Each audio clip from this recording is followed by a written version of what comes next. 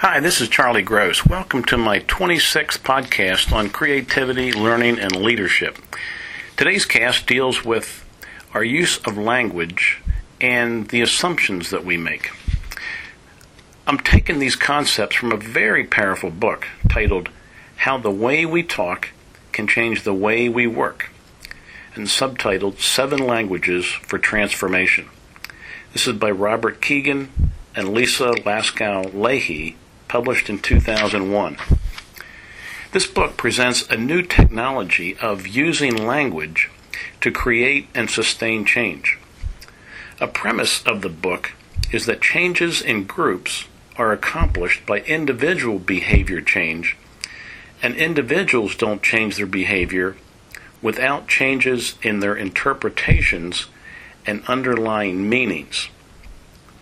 So this book presents 7 languages that help us examine and change our underlying meanings.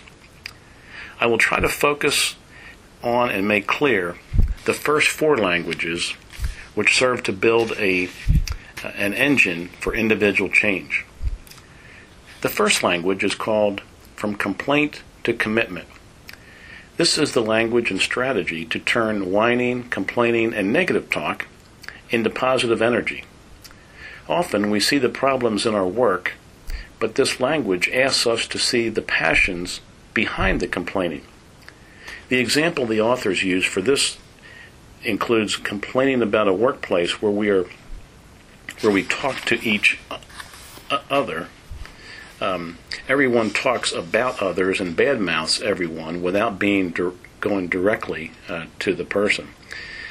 Using the language of commitment, you could say, I am committed to more open and direct communication at work, or I am committed to honesty, integrity, and straight talk. This commitment is written down in the first of 4 columns. It represents an unrealized goal or a desire. Now for the second language, which will fill the second column of our engine, this is the language of personal responsibility. The basic question to ask is this: based on my commitment that I just wrote down in the first column, what am I doing or not doing that is keeping me from realizing my commitment? This can be very powerful language to find your personal role in not achieving your goal or your commitment. It could be a small part or a large part, but somewhere there will be actions or behaviors that you could or should do, or actions or behaviors that you should refrain from that are blocking your commitment attainment. Now that you have the columns completed with your commitment and what you are doing or not doing that inhibits it, we dive into the third language called competing commitments. By looking at what you are doing or not doing regarding fulfilling your commitment, what does this suggest to you about a competing commitment? Let me give you an example. If you are committed to running a very efficient office, but in your second column say that what you don't do is correct employees when they make a mistake, your competing commitment may be avoiding conflict or simply being liked. This language helps you examine your baser traits or your more fundamental character. The authors say that the 3 columns cause our own immune system to come into view. It shows how we live with commitments, or column 1, that are in tension with competing commitments, which is column 3, which are both true. So now that we see how we live with our own tensions that keep us in equilibrium, let's examine the fourth language. This is the language of the big assumption. This is the language we'll use to disrupt the equilibrium and help us change.